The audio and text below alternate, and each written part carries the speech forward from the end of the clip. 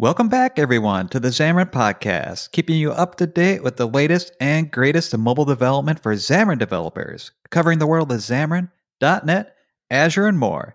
I'm Matt Soka. And I'm James Montemagno. How's that toilet paper supply, Matt? You know what? My wife and I went and stocked up at the beginning of March just because, one, it was toilet paper time, and two, it was, the beginnings of bad things coming down the pipe. You kind of knew it, so we got a little bit extra, and so we're good. How about you, James? How are things? Well, I like to ask this question to all my friends because sometimes, some people have some extra, so I can always send you a roll in the mail, and then that's like a great gift. We're good though. We luckily had gone. We do Costco runs about every 3 months or so. So we went to Costco in like January before anything. And if you go to Costco, those Costco rolls, they last you forever. There's only 2 people in our house, like you two, and so the toilet paper lasts quite a long time. But we recently were able to find some sitting around, so it's not too bad. We're good. We're restocked up. We're good for another few months, so we should be good to go. But we're not hoarding at all. We're just like, oh, I'll just take one, because you can't really hoard anymore because you can just only buy one anyways, which is all that we would have ever bought anyways. So we're just trying to do what we would normally do. That's what we're trying to do. Right. And you really can't hoard when you live in the city in Seattle because the places just aren't big enough to put any toilet paper, more than you can handle anyway. It's true. It's very true. That's like this. We got 4 rolls today. That's all you get. Next 4 customers. That's all you get. So. Yep. Oh my goodness. Oh, we got a lot of news. We just updated the list. Got some new releases. You want to hop into new releases first? Yeah, you bet. One release you always got to look forward to when Visual Studio comes out in the stable channels, and both on Mac and Windows, there's new releases out there. Mac is 8.5 and VS Windows is 16.5. Unfortunately, they kind of went out of cadence. They're not exactly double numbers anymore, but still kind of. You still know what's going on. Big updates for Windows is Hot Restart now is out for good. It's production beta. It is production. And Hot Restart's always something that I used to get confused with Hot Reload, probably because it shares the name Hot. And Hot Restart, though, is its own really, really cool things. It's a little bit, at least it took me a little bit more to understand what it's doing. And Hot Restart, it publishes the bundle directly without having to restart. And so it makes like the deploy times and everything when you're debugging faster. And that's a boon to the debug cycle. And it also makes it able to, once you deploy your iOS app, you can do it from Windows. You can then debug without having a Mac on your iOS device. Neat, right? Super neat. And yeah, it's super cool. It's like so you don't have to go through the full compilation style, so you don't have to go through the whole shenanigans. It just really tightens up the loop. So it's like that special technology that inherently in that technology of making builds faster enables this other piece of technology, to just kind of plug in your iPhone, which is really cool. Right. And I guess that's where the hot comes from. It's quicker, hotter, faster debugging. At least that's how I think of it. Yeah. So, and there's another thing that's kind of, at least when I think of it, it's kind of sort of like the Hot Restart, is the Android Apply changes. And what that's doing is you make a change to your bundles of Android, or your resources, I should say, and it then automatically applies those changes. So that's over on the Android platform side. If you're developing forms, that's on the Android head.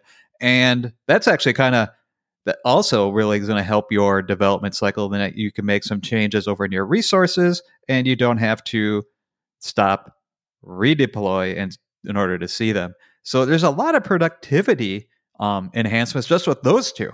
And another one that's going to help out is we mentioned it, I think, last time, is the multi-target XAML hot reload.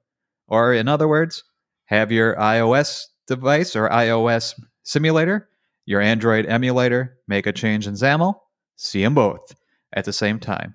Multi-targeting. That's pretty cool. It's going to help with the look and feel. I mean, hot reload, it's hot, and just be able to see it on both devices at the same time. I mean, it's these little things that are magical. I'm not sure who says it all the time, but it's magical. It's delightful. So, and the Android team though has been really hitting it. Faster Android startups, and we'll talk a little bit about what those are in a bit. How that can happen, and there is XAML document outlines, at least on Visual Studio Windows. So the document outline is kind of going to be like, what would you say? That's in the gutter where you see that, James? Is that what it's in called? The gutter, in the side pad.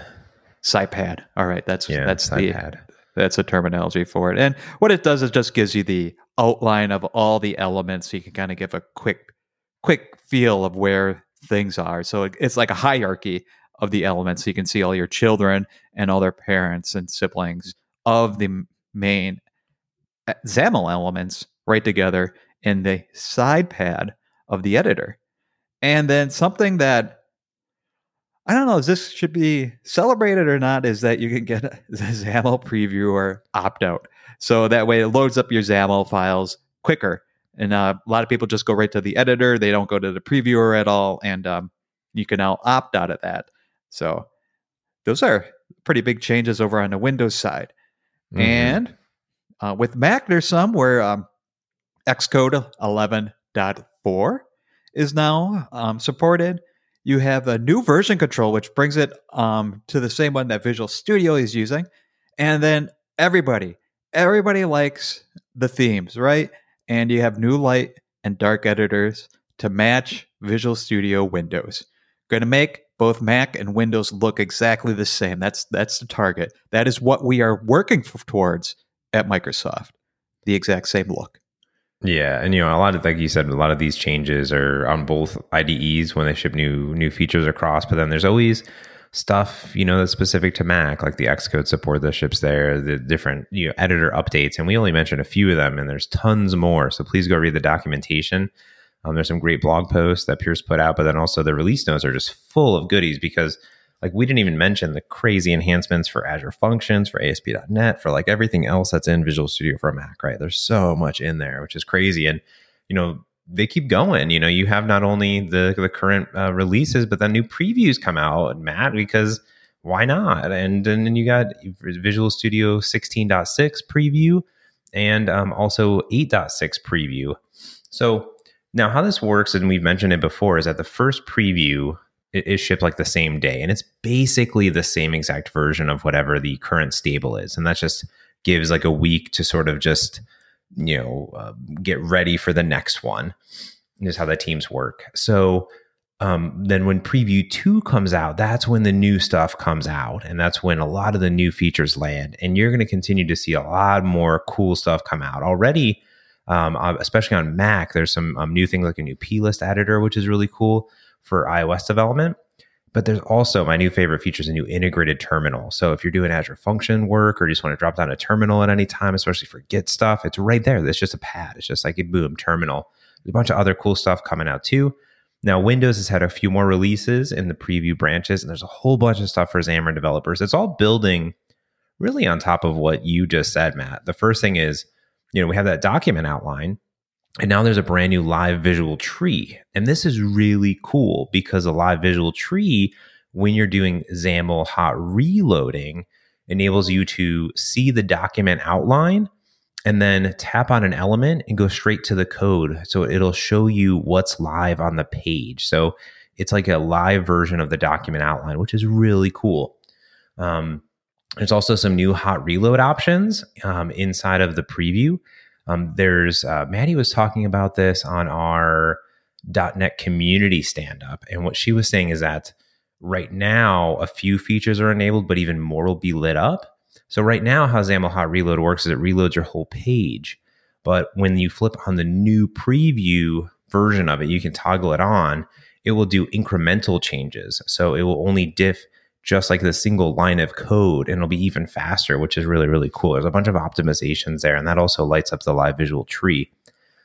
Beyond Xamarin Form stuff with the hot reloading, there's new environmental settings, which is really cool when you're working with the iOS remoted simulator. It allows you to toggle accessibility features, light mode, dark mode directly from the IDE. So you don't have to go into the IDE settings and adjust things. It's all built right into the IDE, which is cool.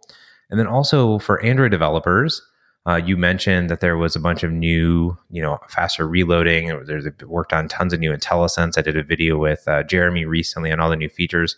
They have a new Android XML linting configuration. So if you're an Android developer and you're used to their linting, you can do custom configurations, which is really cool. So all sorts of stuff. And we're only in the first 2 previews of this thing. We got a few more to go. So it's really cool to see this work being done.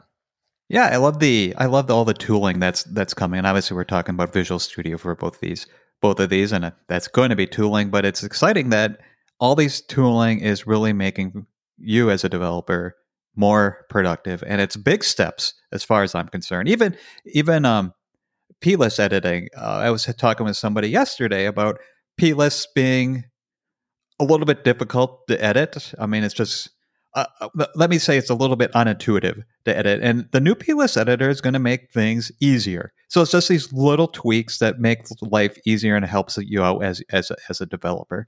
And I also wanted to mention, yeah, because this kind of gets overlooked, especially we're talking about mobile development here, but developing web applications in VS Mac is surprising, especially if you haven't tried it before. When I say surprising, it works great. It's just something that you really don't think of trying to do.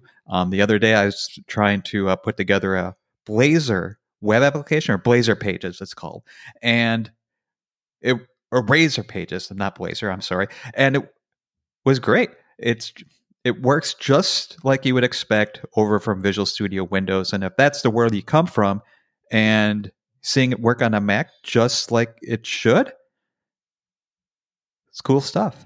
So yeah, give it all a spin. So yeah, I'm excited. I've been working on a new app recently. Started up, and I know it already has an Azure Function backend. It's going to have an ASP.NET backend. It's going to have a bunch of stuff in there. So I'm excited I've been doing it all on a Mac recently. So my setup's a little bit funky right now as we're moving around and sharing a lot of the offices and stuff. So I've been streaming a lot from my Mac and going all in on it. So I'm pretty excited about it. So it's been going very well. I'm very excited to see all the great new enhancements with it. So it's very cool. Yeah. And what while you're moving around and using everything on a Mac, you know what could be even better for you, James? What's that? Is if startup was faster on any Android applications you're creating. I bet you that would really, really make your day. And so a while ago we had startup tracing on Android. And so like now we have the next iteration of this, isn't that you can do custom profiles with startup tracing on Android. And what that's going to do is going to give you even faster application startup for it. And so you can get differences. I mean, some of the differences John Douglas did a blog post about this, and just doing it gives you a smaller APK size, but super, super faster startup. And we're talking a factor of 2 roughly with between just your regular release startup with no startup tracing at all. That's almost a factor of 4. And between startup tracing default and startup tracing custom, you get a factor of 2. Same APK file size. I mean, it shrinks it a little bit, and it's super great. And what it does, it's when I first saw those numbers, and I thought, well, custom Android, it's going to be impossible to implement. I mean, it's not possible, but it's not that hard. Right now, it's a little bit of command line work. We're going to have to build it with a MS Build with a switch. But John, he runs through it in a blog post on how to do all this, and it's not hard at all. Then you edit your CS Proj file, and that's pretty much it.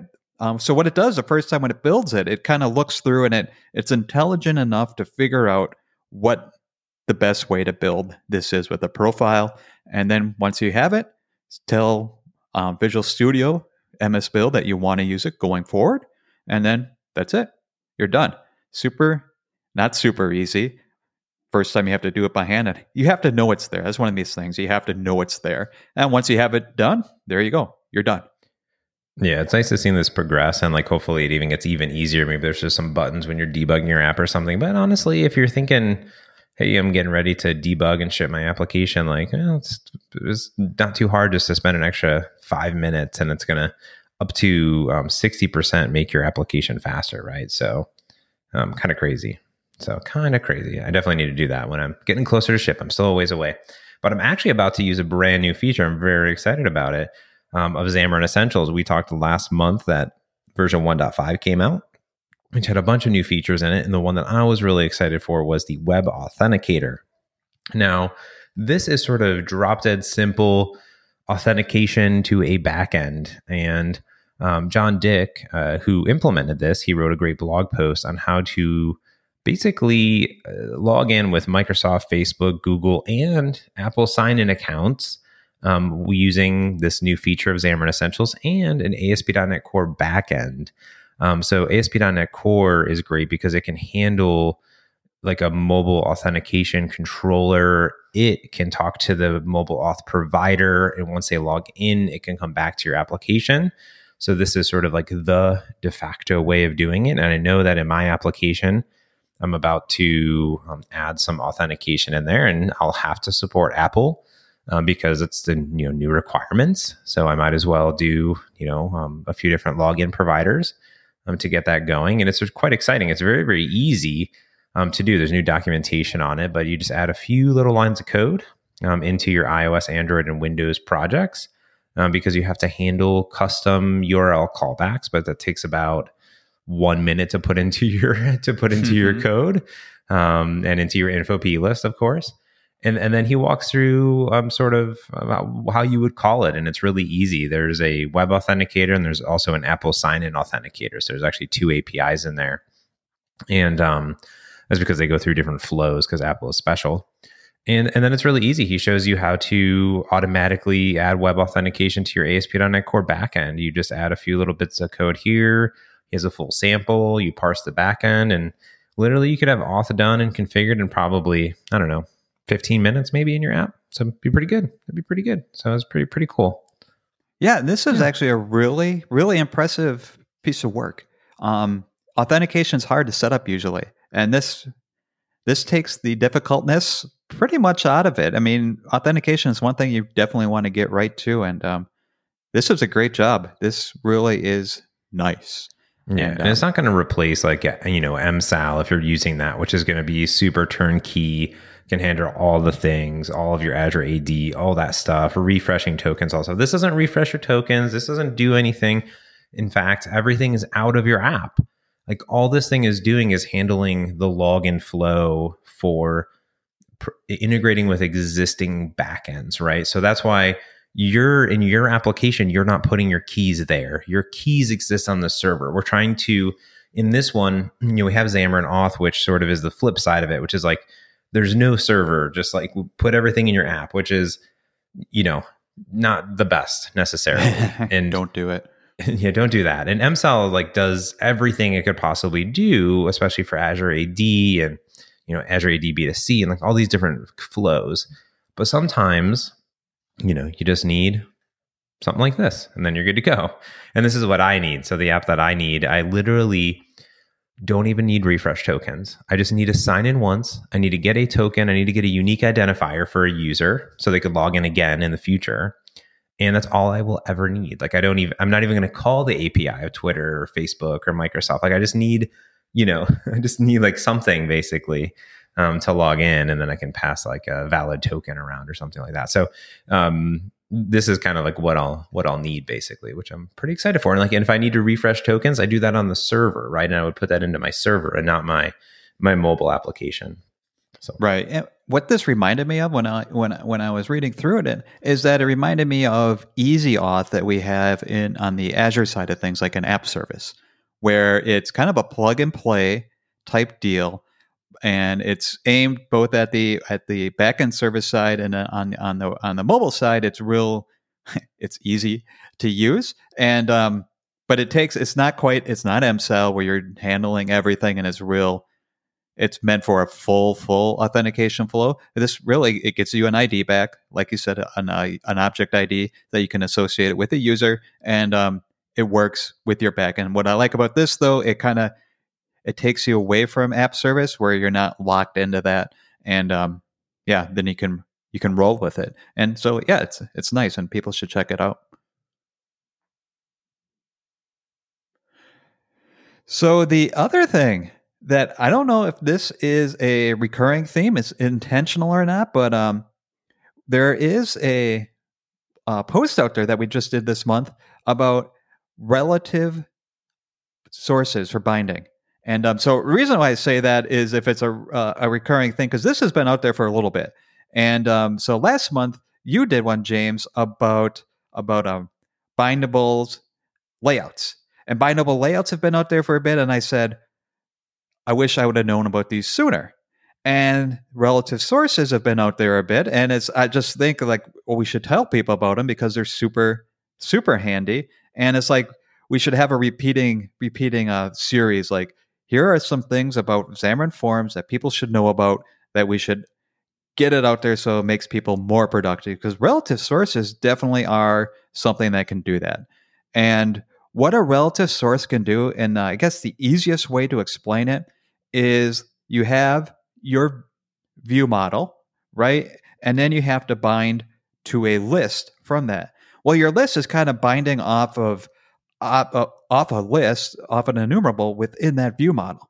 But a lot of times that list, you might actually have to perform an action up at the view model, like delete something from there. And so you're not going to want to put a lot of commands within that list. You don't want to do that. So what the relative source does is going to say, all right, for this particular object or this particular item, bind it up for this particular command, bind it up to the view model. So it's saying, all right, relatively pop me up a level, and then you can do that.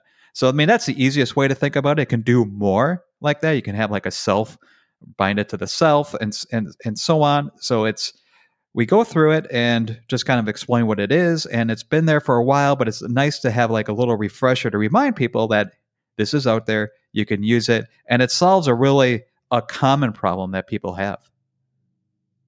Yeah, it's super duper nice, and I'm really glad that the team was able to come together. I kind of put a call out to the forums team, and I was like, hey, they got a bunch of cool features. Anyone want to blog about them? And they said, yeah, of course, And Gerald and Javier, they did a bunch of great blog posts on their personal sites, and I was like, hey, bring them over here because it's great to talk about them over here too. So this was like the first one there, and I literally was writing my app, and I was like, I'm going to go to this blog post, and I know there's great docs on it too, but it's sort of bringing those docs to the forefront, right? Like David does a great recap every release of all the new features, and then he links to docs, but it's like, hey, let's deep dive on a feature just a little bit more, and then make sure that you bring that to your awareness, that gets socialed out and things like that. And then it links back to the documentation. Another one also that was super duper rad that I literally just used again is the brand new simplified custom embedded fonts. Oh my goodness. Gerald did this blog post and it is awesome. It's really, really simple. Like, so previously, what you would have to do to get a custom font is you'd have to go and take your TTF font and you need to put it in your iOS, Android, your Windows project. And then each of them may have a different syntax, might be a little bit different here and there, all this stuff. And I believe that James Clancy did a lot of the hard work in the beginning of the PR, maybe did all of it. I need to go look back at it. But what he ended up doing is simplifying the entire process to one assembly export. And the blog post is great because it does a bunch of stuff that I didn't even know that it could do. So you just go in and let's say you go into your .NET standard library, and then you just put in your fonts anywhere. Like I put them in resources and then fonts and then kind of keep them organized. And you put in the TTF, and maybe it's called like cheesecurds.ttf, right? And then sounds like a delicious font. Yeah, it's like yum, right? It is very tasty. It's very squeaky. And if they're done right at room temperature. And so what you would do then is you put in an assembly export. So this is similar to like a custom render or something, but you say assembly export font, you put the name of it, and you're done. And you can just reference it, which is super cool. Now, but on top of that, though, you don't need to edit your info P list. You don't need to change anything. It does it all for you. It's all done for you. It's all done, which is super cool. But on top of that, you can also give it an alias. So sometimes font names and like font files have like the name of it, cheesecurds.ttf is like the name of the file, but the actual font name might be squeaky super duper squeak cheese, right? And you don't want to write that every time. So you can put an alias in this export. So you could just say cheese. And then you could just reference it as cheese as your font family. So it lets you like override the default name, which is super cool. I've been using this a bunch. Super duper good. Definitely go check it out. Yeah, it's really nice. And what else is nice about it is that you do not have to use it if you're using the previous way of using custom fonts. Still valid, still can keep on going with it, so you don't have to move over to this new way. But if you're developing something new or you're getting ad fonts now, go ahead and use this because it's easier to use. And yeah. And so, James, back at the end of March, you put on a big event. I helped out a little bit with it, and .NET Conf focus on Xamarin. I don't know if you remember it or not because you worked all day at it. You might be so exhausted you don't remember it. So let me wrap it up for you. So what we did, it was a full event starting at what time did we start? Like 8 in the morning, went all the way to like 5:30 at night. There's a specific time. And we had tons of people come in. We started off with the keynote with Amanda Silver and David and Maddie. And David even had the pants cam going on to show that he was actually fully dressed for the event. And then it went on with roughly every half hour we had a new speaker come in covering a different aspect of Xamarin development. And it was great in that it was a lot of community member focused, and it covered what the community members' expertise was. So we had people talk about how to create beautiful apps. We had people talk about how to market beautiful apps, or like how to, or their experience of where they came from and how they created a great app. And it was really, the talks were super, super interesting. And it was just one of these great events. And we have the slides available for people to go out and check out. The videos are rolling out at Channel 9. I don't know if they're all out there. I know a lot of them are out there right now that people can go and take a peek at. So it was a really good event. I had a lot of fun helping out with it. I know just checking out Twitter during it, a lot of people had a lot of fun. The social distancing was happening at the time. So what people did, they kind of treated it as a little work party where they got together online with their coworkers and watched it together separately. And it was a really great event. Yeah, it was awesome. I mean, it was definitely a team effort. I appreciate you saying that. I did a lot. I just stood there and looked pretty for a little bit, but I had an amazing team of people helping out throughout the entire day. I mean, we had 14, 15 speakers throughout the day, all from around the world, all sorts of different time zones, from Italy to London to Brazil, to all the different time zones in the US, to all over the place, which was super awesome. It was, like you said, 50% team members from the engineering team and the PM team, and then 50% community members, which was super awesome. And yeah, all the videos are available now. They're all on the .NET YouTube and also on Channel 9. We'll put links into the show notes. The live stream was super crazy active. That's on the Xamarin Developer YouTube and the .NET YouTube too. We streamed at both places. This was definitely one of our most successful, I would say, live streams. I mean, we just had people all throughout the day. It was excellent. And in the studio with me, Olia was there from the .NET team. She was helping me host, going back and forth, asking questions. Behind the scenes, Cameron was back there with Ryan, helping like switch and do all the audio equipment. Then online, you were online helping out with all of the tag board and Twitter stuff. You did a presentation. I did a presentation. And then we had, Beth and Javier. Was everyone, what would happen is, this is the first time that it was nearly completely 100% virtual. I was the only in-person session of the entire thing. Whereas the Blazor Conf, which was in January, the Blazor.NET Focus, was more virtual, only because like it dumped a bunch of snow in Seattle right before it happened. So not everyone could get in. So that was a different circumstance, but that was like a good prep. And Javier, what he would do is he would call in and get all the speakers prepped and ready, make sure the audio was all good. So it sort of was like this, there's people all day behind the scenes making this happen. But there's, now there's like, 14 sessions out there. You can go, all the slides are available, all on this GitHub page. So when you go to this .NET presentation, all the .NET comps are there. So if you can go to any of the years, there's PDFs in line there, but then also there's a link to a OneDrive, which with all the PowerPoints themselves. And then you can look at all of the notes. We put these together so you can look at the code samples, links to YouTube channel 9, to the speakers YouTube, any relevant links that are there. Super duper cool. So definitely check it out. I was super rad. It gets me excited for build coming up. So we'll see how that goes. So Yeah, Build, if people don't know about it, it's going to be all virtual this year. And it's going to be a new experience for everybody. But yeah, I'm super excited about it too, because we do now have like this experience. And when I say experience, like the know-how now. And so it'll be interesting to see how that turns out, but I'm looking forward to it. And we're to the everybody's first or second most favorite part of the pod, Cloud News and the Azure Service of the Month. And I'm going to roll them together because a lot of times when I start talking about Cloud News, it kind of like, oh, whatever I talked about the Cloud News is magically my Azure Service of the Month. And so this month, I wanted to talk about something it's actually pretty amazing. And I guess I'm going to call it low code to no code. And I really usually am super, super resistant to this because I'm a very old curmudgeonly man, and I don't like change. And I'd rather use my semicolons and my curly brackets, and I don't want to change. I think these no code things I don't want to use it. And then all of a sudden I start using it, and I'm seeing the light. It's like, whoa, maybe this there's something to it here. And so that's a very, very long introduction to Azure Logic Apps. Have you ever used these, James, before?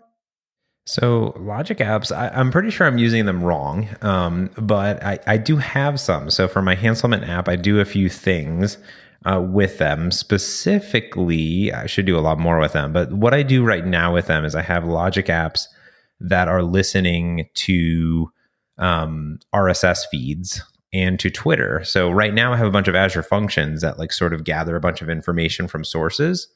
And the thing that I was struggling with is figuring out like, well, when do I trigger updates, right? Because I'm integrating into other backends, different RSS reads, Twitter feeds, and things like that. So I could probably pragmatically somehow hook that up in a function, but I went into Azure Logic Apps, and it's sort of if this happens, do this, but then you can insert logic. So like if this thing happens and this is this way, go this way, else go this way and do this other thing.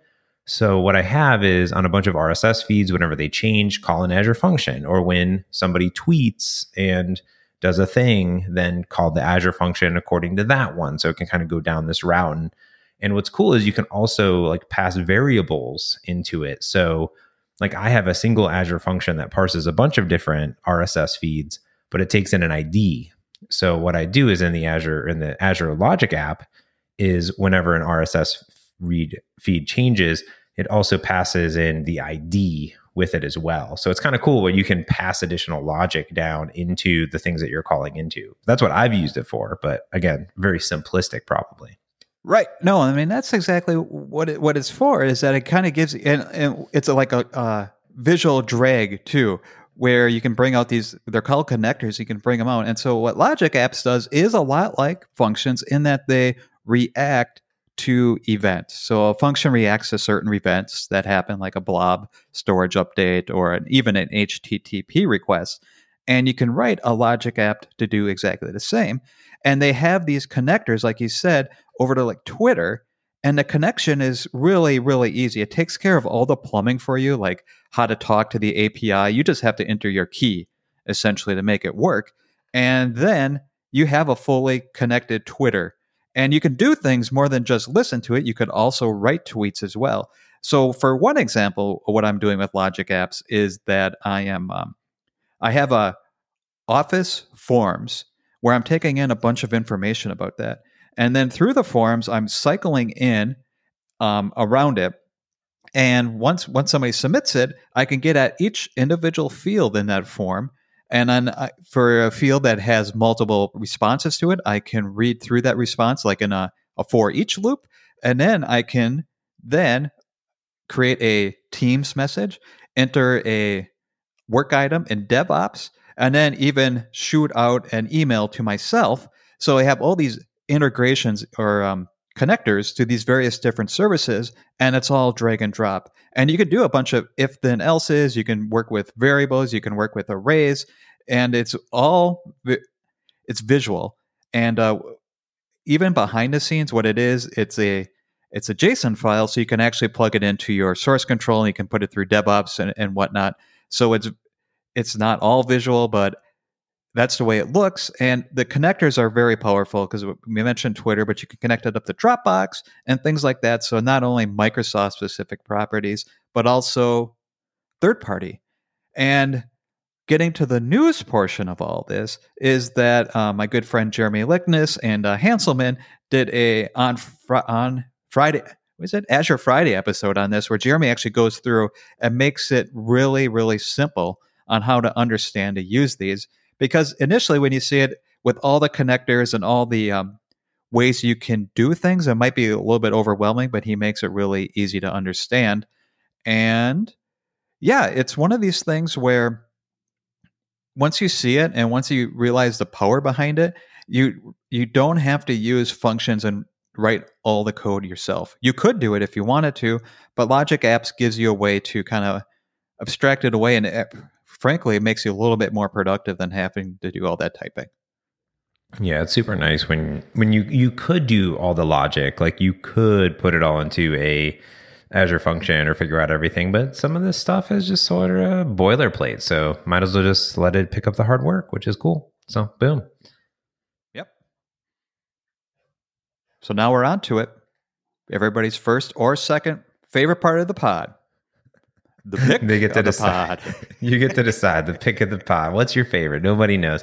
All right, mine is I may have mentioned it already in the podcast, but luckily at the .NET Conf, I gave a session called Spectacular Components for your Xamarin applications, and it was a presentation that I had to do no work because I asked everybody else to do work for me, and I just combined everything. It's one of my favorite sessions I've ever given, and it's amazing to see like just all the amazing libraries and component vendors and all this cool stuff. Go check it out for sure. And Jean-Marie, Mr. Sharpnado himself, gave a great presentation on Sharpnado, which is actually a few different packages, but it's sort of his umbrella of a bunch of different custom controls and tabs and all this stuff. But he wrote a great blog post just this week on his Sharpnado package going acrylic. And acrylic is sort of the Microsoft design, card view thingies. I don't know, it looks really cool, basically. Is it like Material for Microsoft? Is that our version of Material? Okay. Yeah, correct. There's the acrylic and the fabrics. I think they're all the same. They're all like the same thing, but it's very much like Material for it. And he breaks down a good blog post, which highlights some other blog posts and tweets about what acrylic looks like and drop shadows and stuff. And in fact, you're seeing them in Windows when you start to see new icons for Office or your alarm or your calendar. Like those are all new acrylic icons, basically. From my understanding, I could be wrong, but maybe the acrylic team will be mad at me. But those are new icons, that are coming up into it. And he implemented a new acrylic mode for his frame. So he has this material frame, which is a material card view, basically. But he added a new property called acrylic, which is cool. And you can control the elevation and the different colors and things like that. But if you set it to acrylic, it sort of just does it automatically. And what's nice about that is I started using it in one of my apps. And now I have like 3 ways to do cards based on what I want. I have the built-in frame, which the built-in frame is great. It's a card view. It's just straight card view and you can materialize it. You have pancake view. Pancake view is like the Uber, like does everything because it does a bunch of different rounded corners on every corner. It can do dotted outlines. It can do gradients. It can kind of do a bunch of stuff. It's very flexible. And then you have the material frame part of the Sharpnado package. And this is cool because I started using the acrylic stuff in my app that I'm building, and I think it looks really good. It looks very different. And I think that's what I like about it, is that it looks different, I guess.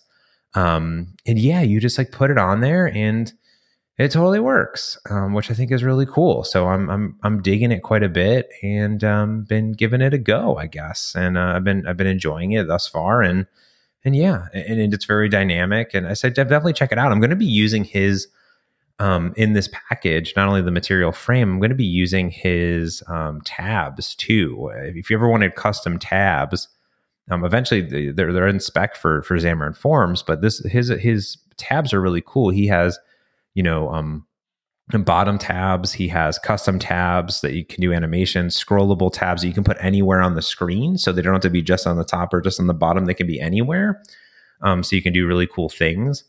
And he has like a tab button, so you can make that thing, which is a big button in the center one compared to everything else, and it's very customizable. So it's pretty neato. I'm pretty into it. I just love sort of combining a bunch of these packages that I just learned about, and I've known about some of them for a while, but then some of them I didn't. So I was like, okay, I'm just going to give them a go, and I'm pretty into it. So definitely give it a look.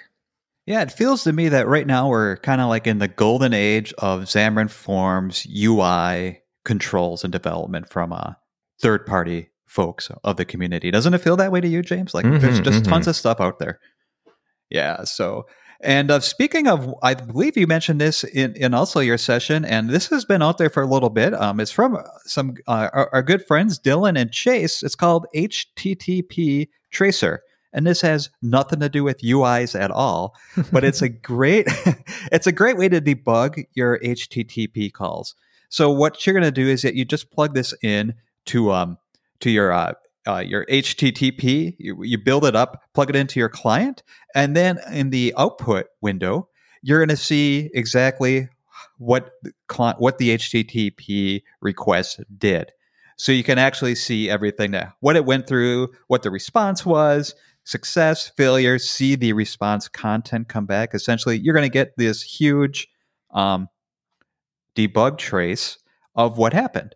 And it's just a great way to help debug it, so you're not going to actually have to hit the debugs or hit a breakpoint, put your cursor over and see all the properties come through. You just see it all in the debug output window. So, and what I like to think about this, it's not a simple package, but it's a simple package to understand. And so a lot of the times those are the great things. You put those in there and all of a sudden you understand what it's doing. You see all the headers that were passed. You see the response and the content that came back. So check it out, HTTP Tracer. Very cool. I like it. I just love all these things. I like it. Very cool. Very cool. Well, we did it. We made it through what I thought was not going to be a lot of different code, but now there is quite a lot of cool updates and things like that. So that's pretty rad. Very, very cool. Very cool. We love to talk.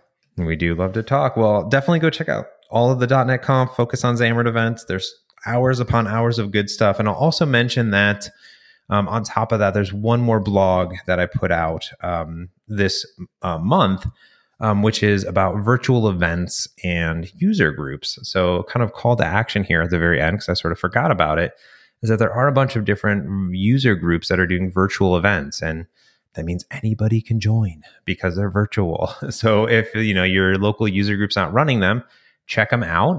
This is really cool because I recap the event, the .NET Conf event in it, but I also talk about some upcoming events throughout the month all over the globe.